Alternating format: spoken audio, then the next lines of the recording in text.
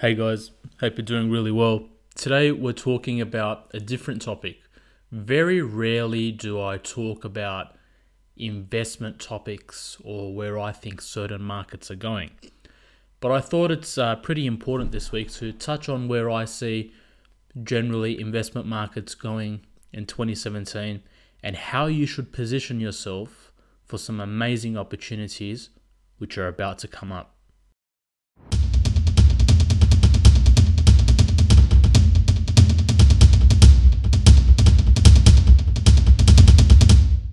Okay, so I want to backtrack a little bit to 2009. And 2009 was a really interesting time. I'm not sure how many of you remember it or remember what took place, but it was a time where financial markets really shook up. There was a lot of uncertainty in the market. It started out of the United States and it trickled throughout the rest of the world. And since 2009, governments all around the world have been just pumping money into the financial system. That's why rates are so low. That's why property prices have risen so strongly. And that's why a lot of stock markets around the world have done really well.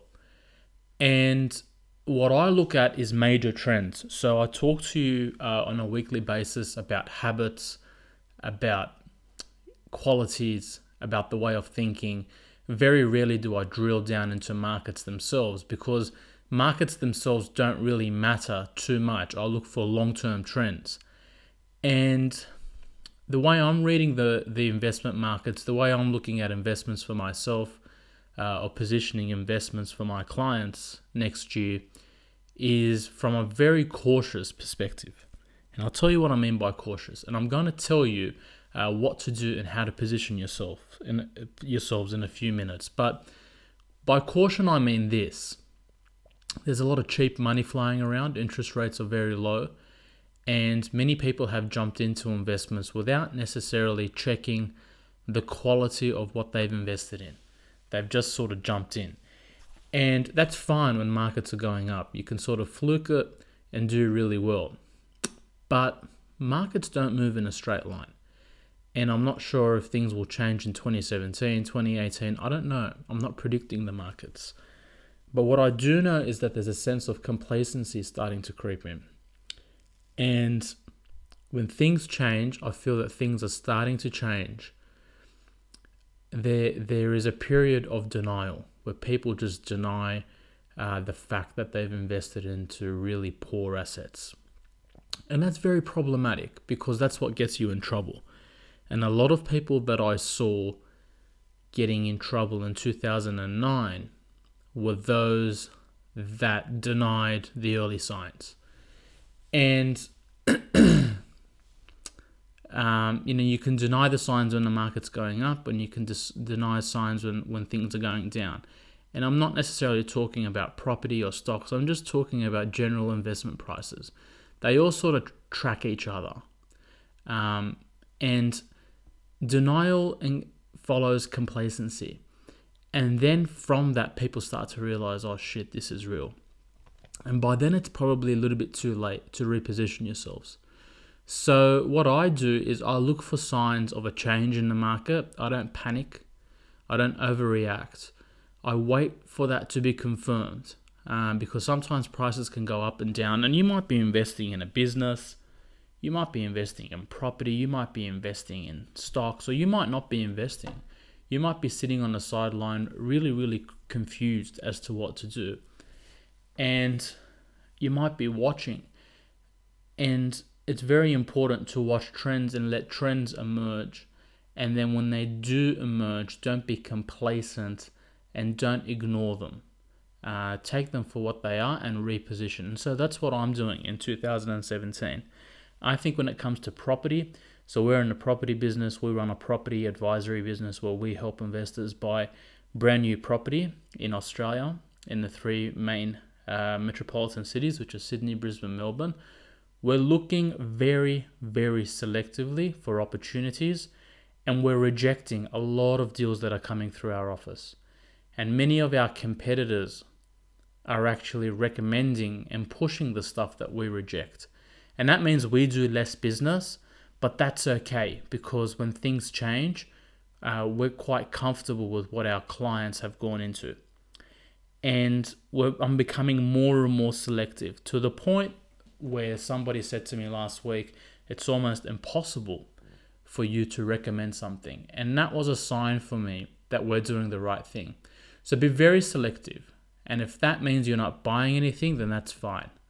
If you're not buying quality, then you're in trouble. You really need to be buying something that's of quality.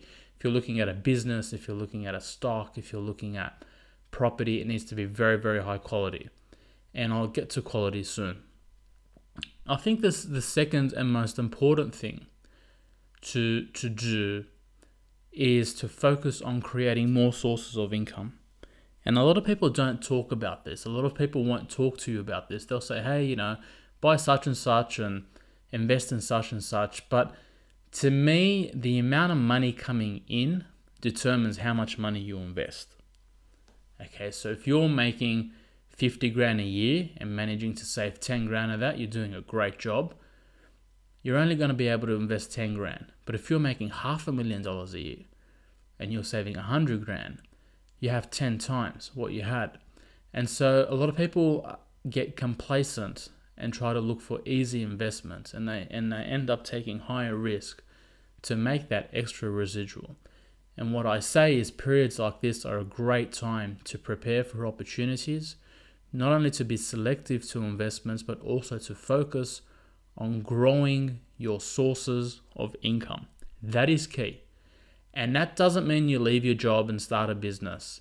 That doesn't mean you go out and start a new venture. There are different ways of doing it. But that just means you start thinking of ways to expand the amount of money coming in, to diversify the amount of money coming in.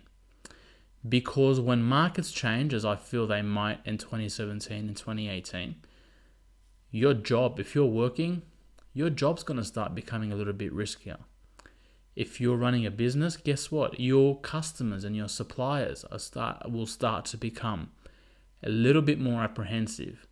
And so if you've been lazy and if you've been complacent and you've ridden this investment boom since 2009 and you're just expecting things to wobble along, you're going to be in for a real shock when things change. Again, I don't know when things are changing, but I do know that the smart people that I watch, that I talk to, that I mix with, and that inspire me are those that are now at this point in time looking at expanding their sources of revenue. They're looking at diversifying where the money comes in, not just what they're investing in, but the way in which money's coming into them. So that's very important. My message to you this week in controlling your finances, we talk a lot about habits, we talk a lot about determination and planning and goal setting. And this week I want you to think about the money coming in, the money going out, and the money you're investing and how you're investing it. And what really pisses me off with a lot of personal finance writers or advisors or people you watch on TV or guys that publish stuff is they focus on how you can cut your costs, but they don't focus enough time and attention on helping you bring more in. One way of saving is to spend less, but the other way is to make more. And there aren't a lot of people out there that openly encourage you to make more because they don't know how to advise you to do that. Because if I say to you, hey, make more money, you're going to come back and say, well, how do I do that? Smart ass. So my message, guys, is start thinking about that. And in the next few weeks and months, I'm going to start publishing a little bit more content on expanding your sources of revenue and reducing your vulnerability to shock. I'm going to keep an eye out on investment markets. I'm going to see and hear what people are doing in the market. I'm watching the US stock market very, very closely.